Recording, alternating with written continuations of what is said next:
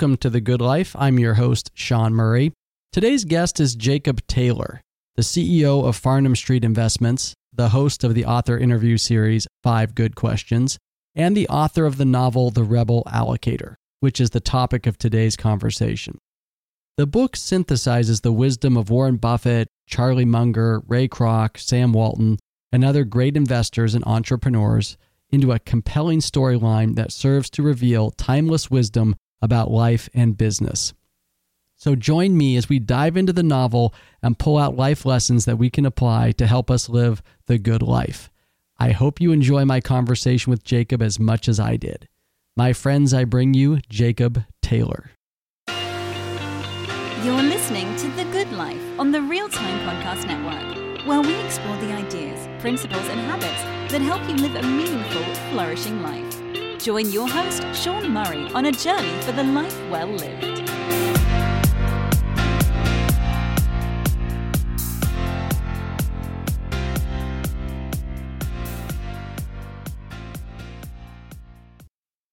Jake, welcome to the show.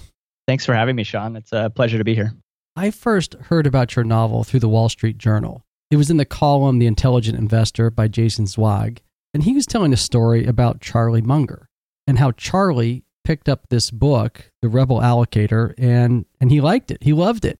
And he searched out the author, got him on the phone, and talked to the author about the book, maybe even had some suggestions, I believe. And I have so much respect for Charlie Munger. I know how well read he is. So immediately it sparked my interest. What is this book? Who is this author? And what is this all about? So tell us, if you could, a little bit about that experience. What was it like to get a call from Charlie Munger? It was more than you could ever imagine for a Munger fanboy like myself. You know, I'd been going to Berkshire for a dozen years to hear him talk, going to Daily Journal, and before that, Wesco meetings. You pick up the phone, and on the other end is Charlie's voice, and it's like almost kind of the voice of God in a way. That might be a little bit exaggerated, but you know, that same voice that you hear at Berkshire, to be talking to him, it was the most surreal 25 minutes of my life, for sure. Well, what kind of questions did he ask you about the novel, or how did the conversation go? Well, it's kind of funny because he actually had specific character points of like things that could be a little different or better about the book. And actually his biggest thing that he wanted to tell me was encourage me to get the book made into a movie. I haven't made a ton of progress yet on that. Number one, I don't know much about movies. I don't know a lot of movie people either. So I guess if you're listening and you are a movie person and you have any interest, please find me, because I do think it would be kind of an interesting project to work on. I mean, the other thing that we talked about kind of surprisingly was actually he had read some of my quarterly letters that I write for being the CEO of Farnam Street. He actually told me, you know, I've been kind of lamenting the last few years in my letters that I haven't found a lot of good investment opportunities. Basically, like prices have been relatively high for a lot of businesses. And he told me that if I was finding too much right now, he'd actually be worried, you know, just to be patient and to look where others aren't looking and don't be afraid to go where the fish are, is kind of what he said. And yeah, I mean, it was just an incredible experience, you know, one that I never would have guessed, having written this little book as a fun side project, that it would lead to Charlie calling me one day. Yeah, it must feel great to be encouraged by someone like Charlie, both in your investment world and also as a writer. But let's talk about the book. The Rebel Allocator, the novel, follows Nick, who's a young man. He's working in a private equity firm. He's studying for his MBA kind of on the side. He's got some socialist leanings, worked in journalism before he got into business, and comes from a family that sort of has a lot of sympathy for socialism.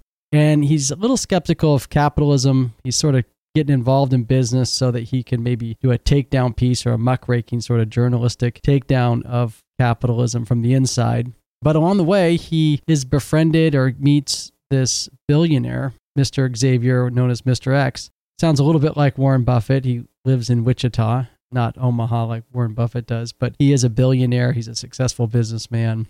And he takes Nick sort of under his wing, and through a series of exchanges and meetings, he starts to change his view of business and capitalism. There's a number of similarities between Mr. X and both Charlie Munger and Warren Buffett. For example, Mr. X reveals that at some point, he had lost a son to cancer. We know that Charlie Munger also lost a son to cancer. Did that come up at all in your discussion with Charlie? There are several things in the book that call them kind of Easter eggs for like hardcore value sort of nerds, that there are lots of little subtle tips of the cap to different heroes that we kind of all have and we know their stories. One of them being Charlie's unfortunate losing his son. But there are other Buffett Easter eggs in there. There's some Sam Walton, some Henry Singleton, Ray Kroc. Yeah. Mr. X is an amalgamation of all of those guys. And I wanted to put in little tidbits like that would just be kind of fun for us who are really into that world to just get these little things like that and say, oh, I know why he put that there.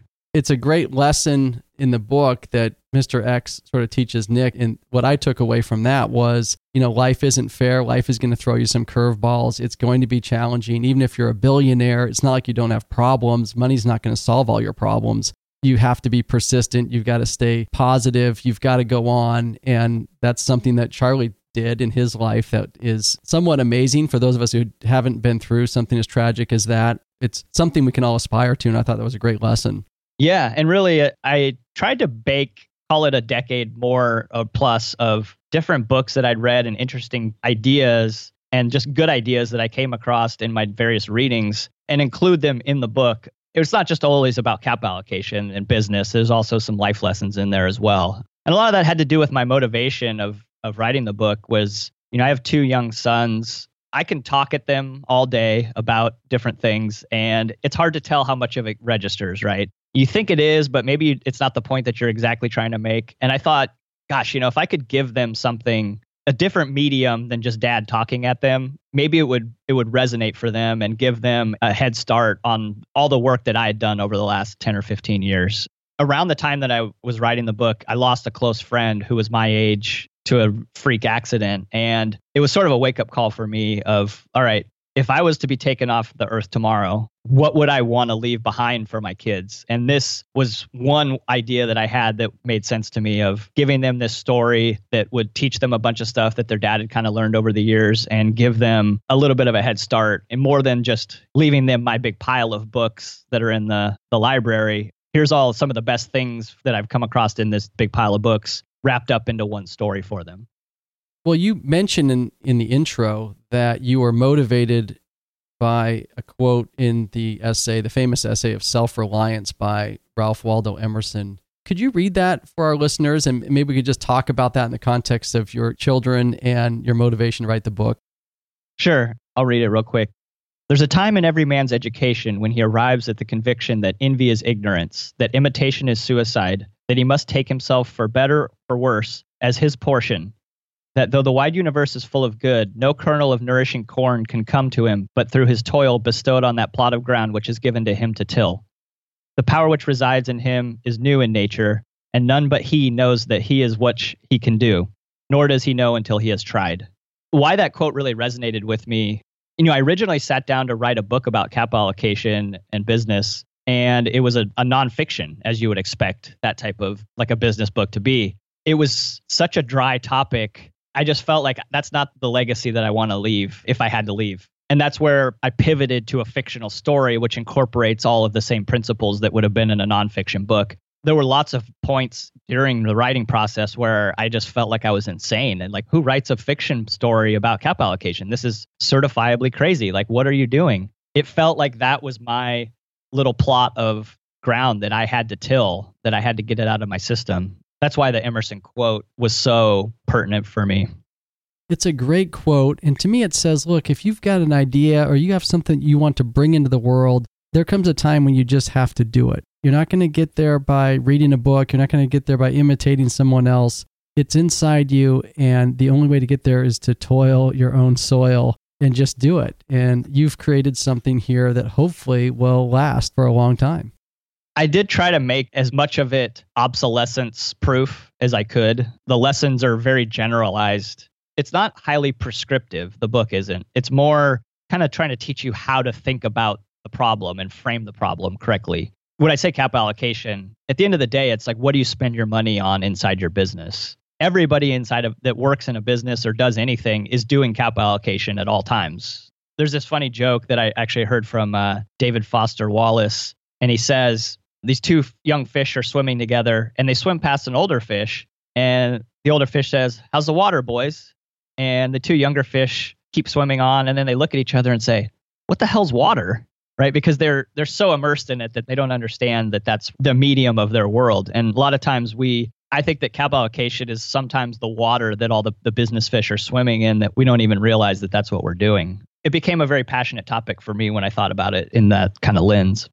And capital allocation is this metaphor that kind of goes throughout the book. It is in many ways like the water, like the oxygen we breathe or the water. We just don't realize it because it's all around us. But yet at the same time, there's kind of a famous Warren Buffett quote on capital allocation where he sort of, maybe we could read that too to kind of jumpstart our deep dive into the novel, because it reveals that actually it's a little bit more complicated. If it was just something that we don't even realize, we'd all sort of master it eventually. But what Buffett kind of points out is it's actually very challenging to master capital allocation, even though it's so fundamental to business.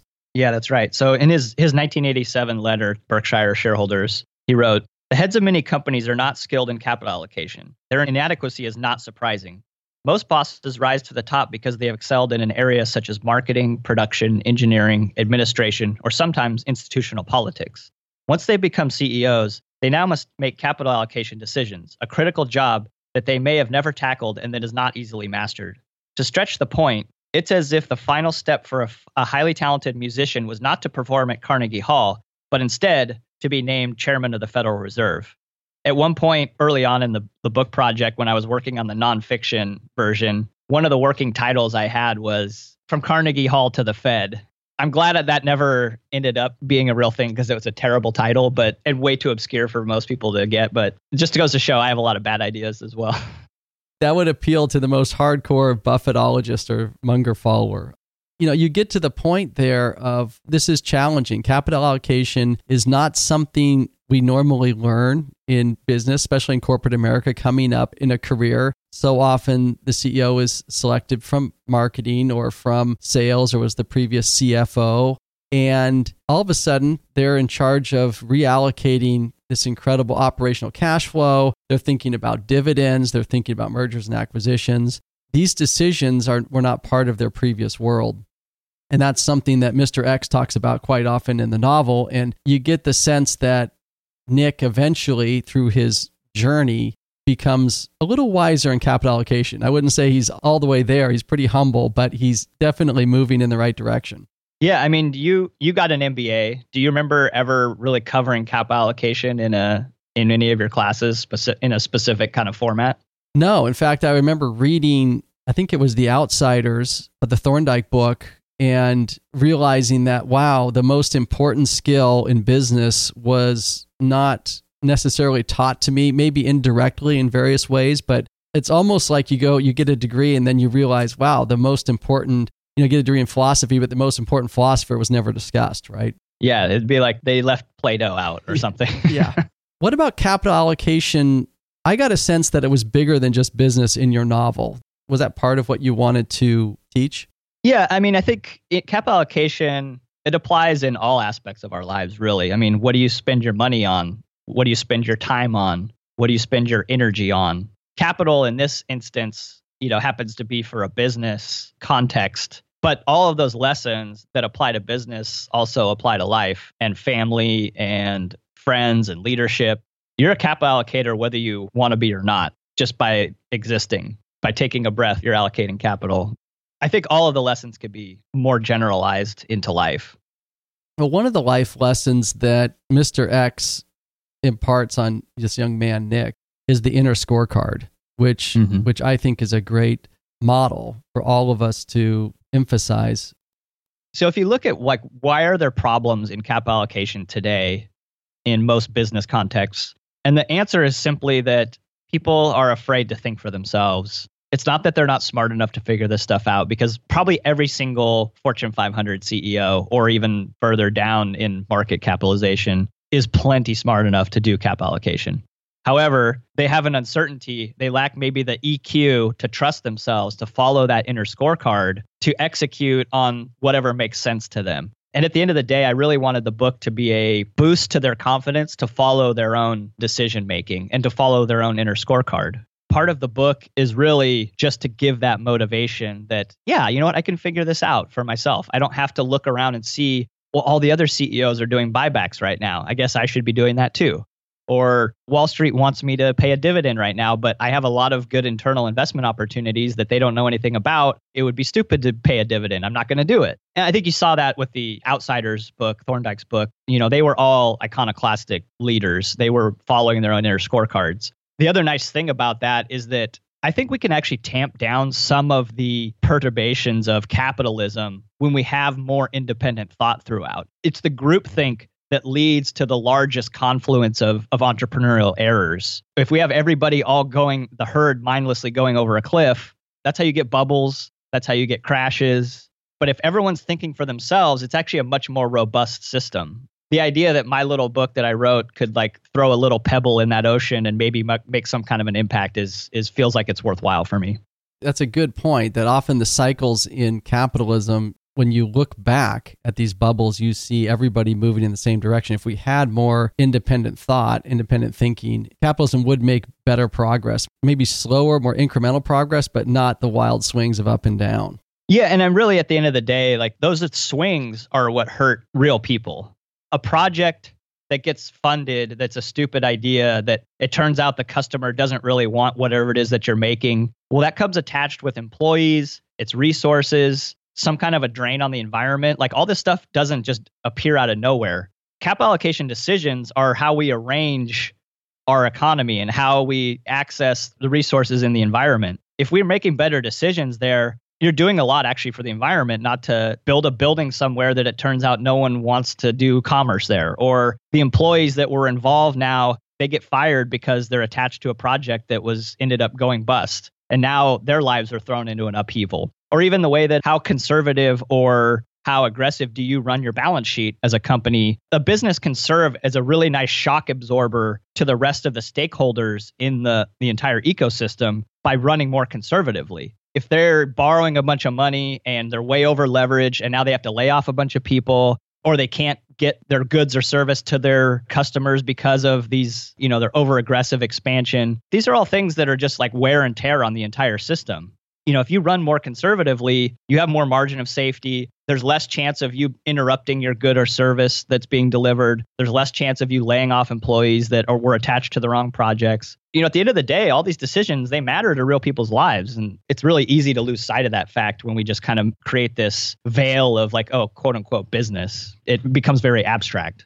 Absolutely. And in these wild swings or cycles that affect real people, as you say, that's where the seeds of a backlash to capitalism often begin and start to grow. And one of the themes that I appreciated in the book was I saw the novel as sort of a defense of capitalism in many ways and against a threat of socialism.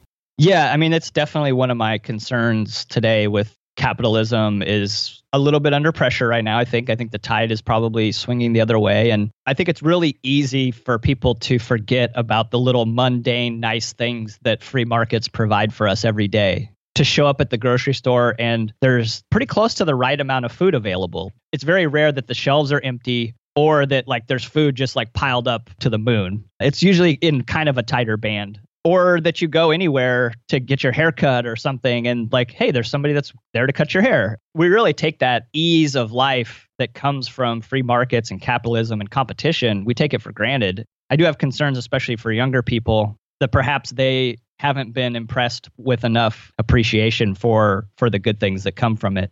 I purposely tried to skew the book a little bit younger for that reason. I wanted it to resonate with a younger person. And it was kind of a literary device, actually, to have Nick be so socialistic to start out and have socialistic parents.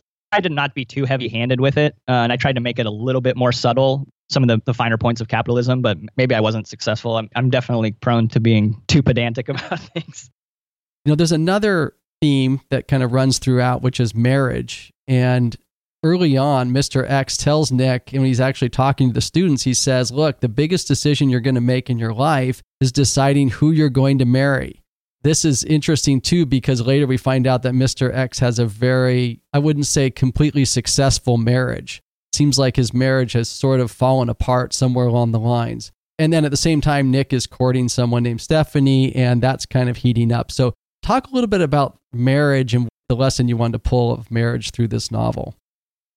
Probably as my wife would attest, I have no business talking about marriage as any kind of an expert. The quote that Mr. X gives about marriage being the most important decision, that's, Buffett and Munger have both mentioned that 100 times. And I think they're right. I think it's totally true. It's that lifelong partnership that is such a prism that your life gets filtered through that it's really difficult to imagine that if you don't have a good setup there, that it'd be easy to do a whole lot else in life, actually. It's either going to be a prime mover that helps you or this huge anchor that holds you back. Now, as far as Nick's relationship with Stephanie, part of it was character development to have him, he's very indecisive at the beginning. He's very unsure of himself. And this plays back to my wanting the inner scorecard part.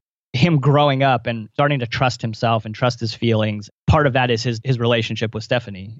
The other part of it is that when I was writing the book, I went looking for inspiration on how to write stories. I actually read several books on screenplay writing. In every single screenplay, there's going to be some kind of a love interest, right? Like that's just something that has to happen. There's like a B story of the love interest, and it has to tie in at the end. The A and the B story have to come together, and it has to be obvious then looking backwards. I had to have some kind of a B story love interest if I wanted this to be an actual, read like a good story. With all of those constraints set up, then, we had to have a Stephanie. I had to give Nick someone to grow with and learn from and, grow up a little bit and come of age, really. Yeah, it's a great lesson. I've been married 17 years now, and it was absolutely the best decision I made. I remember reading Peter Lynch wrote, I think it was One Up on Wall Street, but he had a line in there where he said, I went to business school, I didn't learn much, but I met my wife. And that made the return on investment in business school absolutely worth it. I can say the same thing. I met my wife because of business school. It was during an internship between the first and second year. And I always remembered that Peter had said that. But the thing about the marriage decision that I find kind of fascinating, and it comes out a little bit in your novel, which is, in decision making, we get better when we make more decisions. Like in investing, when you read about Buffett and how he became such a great investor, a lot of it was he started young, he took his own capital, he made these investment decisions. Many of them did not have the outcome he expected, so he learned from that, and it was a feedback loop. And over time, he ran businesses and he invested in them, and the fact that he was an investor and an operator also was a virtuous cycle, and he got smarter. Marriage is the kind of decision where we don't get 100 cycles at making that decision, right? It's a big, big one. I thought that might come out because Stephanie's studying decision making, which I thought was an excellent move as the author, that you threw that in there, that you could kind of have another character in there talking about decision making. But this is a big decision. We don't have a lot of chances to practice. Yeah, that's true. I mean, the N is very small on that. And when that happens, you don't have a lot of feedback loops necessarily. If you don't have feedback loops, it's very difficult to trust your intuition. I think marriage is such an intuition-based phenomena. Like, it probably should be too. Like the idea of being like a cold Vulcan, logical, no room for emotion type of approach to marriage is, it'd be interesting to see the wife that you get or husband if you're approaching it in that type of frame of mind. It's one of the most important decisions, but it's also very difficult because we don't have a lot of potential for a high end. Part of the other problem too is, being social animals, we look to other relationships, we look to other people and how they interact to try to form some idea of what's normal and then apply that to our own relationships. And, one of the dangers of that, you don't see how people interact when there's no one around. And you don't see how they behave when it's just the two of them or their small family. You only see them in public when they're putting their best foot forward. Maybe even worse, you only see them in social media where it's this comparative thing and they're putting out a very finely textured version of themselves. Of course, your relationship is going to look like it's lacking when you're only looking at honeymoon photos of people and that's the only thing that they're putting out, right? Nothing's going to feel as good as what they're showing you. That kind of goes back to your inner scorecard thing of you have to look and be happy kind of on your own with your own setup, with your own choices, and not look for that external validation, especially in this place where you're not going to have enough in to develop any kind of intuition. The theme of marriage kind of comes full circle when we find out, spoiler alert, that Mr. X's marriage was not as successful as maybe he would have wanted. What he says about that is he had a gift for capital allocation. He was extremely driven to be successful in business, and he wanted to focus and put a lot of time and effort into that gift. It did deliver a lot of value to society, but it came at a personal cost. And that personal cost showed up in his marriage at some point. That's just reality. There's some trade-offs. And I saw a reflection in Buffett's life where at one point his wife picked up and moved to San Francisco, Susie Buffett, and he had to deal with that. And it's probably the result of his focus and his drive and his energy. Yeah, that's right. And I wanted people to recognize some of the sacrifices that are made by business people who Mr. X makes a conscious decision that he can help humanity more by being a good businessman than he could by sacrificing business for the sake of family. And granted, that's also part of the inner scorecard. For his inner scorecard, what he felt like was the right thing to do. Maybe for someone else, family is more of a priority than business. Well, there's a number of little tidbits of life advice that come out during the novel that I wanted to just kind of tick through and maybe get your thoughts on. One is reading books and how important that can be. Yeah, that one's an obvious one. Can't be much of a Buffett fan or a Munger fan or host an author interview series if I didn't read a lot of books. It's one of the biggest hacks that's available because really, if you think about it, a book is like a one-sided conversation that you get to have with an expert who spent oftentimes upwards of a decade distilling crazy amounts of information into a logical narrative for you. I like to think about it as that books are really like the equivalent of informational oil. All this sunlight that gets trapped and put under extreme pressures and smashed together, that same intellectual equivalent is happening through the mind of an author before they publish a book. A tweet is not much density as far as information goes generally. Maybe an article is a little bit better, a white paper maybe a little better than that. But eventually you get to a book probably being one of the most informationally dense things that you can consume. Just like your diet, really a book is the meat and vegetables of your diet. You want to carve out your reading time to eat the most dense things that you can. You mentioned that you wanted the book to appeal to a younger audience. I think it's something that we all struggle with, and I think the younger generation is going to struggle even more to read because we live in this world of reading Twitter feeds, reading quick blog posts. So the art of picking up a book and really getting into it, spending a couple hours doing some deep thinking, seems to become more and rare. Watching my kids grow up and getting them to read a book seems challenging to say the least at times. One thing that Mr. X, talks about early on, in addition to reading the book, is focus, right? Because he's talking to a classroom and he sees kids with these college students with their iPhones and with their devices. And I think he even says something like, boy, I don't envy you at all for having to live in this world where there's all these devices to take your attention. He wasn't even sure he could have handled it when he was younger. And I think those two things kind of go together.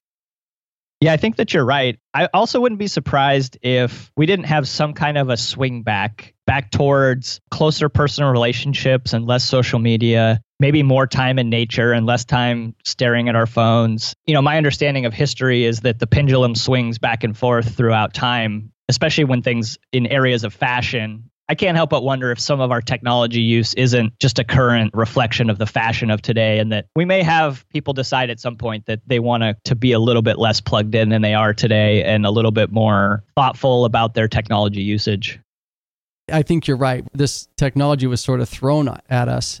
We didn't, as a society or individually, have a chance to really figure out the best way to utilize it to meet our goals. And we're trying to, through fits and starts, figure that out. I think what we've learned is just completely going all in on social media and spending too much time there. You don't feel great about yourself. You get worked up about societal problems, and it's just not a recipe for a happy life. The math on it is the staggering part. If you think of yourself in our evolutionary terms, ancestrally speaking, you were in a tribe of probably roughly 100 to 150 people. You saw their everyday experience up close, and they saw yours as well. You also got to see what they were good at, what they weren't good at. And now, with social media, your tribe is 1 billion people that you're comparing yourself to in a very curated version of themselves, only doing, their best things. It's hard not to feel wanting. It's hard not to feel like you're coming up short. It's hard not to feel like you're weaker than everyone else in all kinds of different domains when you're comparing yourself to their very portraited version of them and a billion people. In that kind of a tribe, you're never going to be the best at anything. So to subject yourself to that and to have that be a constant reminder that you're not better than 1 billion people, it's no wonder people get depressed. Well, one of my favorite Munger teachings and Buffett as well is the idea that you must avoid envy if you want to live a happy and flourishing life. That envy is, I think the way he describes it's the sin that really provides no real benefit either, because it's not like gluttony where you get to at least eat a little bit, or lust or some of these other sins. It's like, yeah. And I mean, can you think of a better or worse, I guess I should say, envy machine than Instagram? Or, I mean, really, is there a worse way to generate more envy in your life? No, I think it's finely tuned to push the buttons, the evolutionary buttons that you were talking about, to grab our attention and to rile us up with envy. So you have to consciously take a step back. I think that's where the example of Buffett and Munger really, they provide a good example for someone like me in my life to aspire to. And it comes up in your novel where Mr. X, although he's a billionaire, he lives a fairly simple life. He kind of cautions Nick, don't get caught up in the trappings of wealth. Don't get caught up in envy. Yeah, and to tie this back into that inner scorecard, when was the last time that you asked yourself, where do my desires come from? Why do I desire the things that I do? Like, what's the influence that's creating desire? And I think I've heard Naval Ravikant talk before about, he has this great quote about how desire is a contract that you make with yourself to be unhappy until you get something. If you have desires that are coming in from all over the place and you're not being careful about where your desires come from and where the inspiration for your desires come from, and picking your heroes is part of that, I think. Being thoughtful and conscious about where desire comes from, I think, could play a big part in how happy you are in life. Yeah, I think that's a great Naval Ravikant quote. I've seen it play out in my own life. Having heroes like Munger and Buffett, to look at these billionaires who live a simple life, it's a reminder that, and they just come out and say it, the money's not going to provide the happiness. It's going to be doing what you love and doing it with excellence and committing yourself to that. Having a group of people around you that love you and you love them and they love you back. And that's what really matters. And it comes through in Buffett's writings and Munger's writings. This is something when I talk to friends about the value of reading the Berkshire Hathaway letters or books on Munger and Buffett, that's really not all about business. It's not all about investing. What I take away from the bigger picture is it's about life. Yeah, and I think when you first get attracted to these guys, it's because you have illusions, or maybe this, I'm just speaking about myself, but you have illusions like, well, I'm going to be a billionaire too, like them. And that's going to be so amazing. What you come to realize is that the score, the bank account, is the least amount of things that you could learn from them. It's all the other things about life that you learn from them that are even more important. So if you're paying attention, it's not about the investing. Like, that's the simple, easy stuff. It's more about a life well lived. And I think that they're both great examples of that. Well, I think that's a great way to end this podcast on that note. And I just want to thank you for coming on the show, Jake. But also, is there a place where our listeners can learn more about you and this book? Yeah, I mean, I have a couple websites. Farnham-street.com is where my investment business information resides. I have 5goodquestions.co is where I do the author interviews. And there's a tab in there for the Rebel Allocator book. It's also on Amazon. Kind of a good hub for that, where it's in audio book and also digital and print. Different ways to consume the information if it resonates for you. Great. Thank you for being on The Good Life. My pleasure. Thanks for having me, Sean. Thanks for listening to The Good Life podcast. If you liked the show, please subscribe, provide a review in Apple or Spotify, and visit our website at seanpmurray.net. Until next time, have a wonderful week.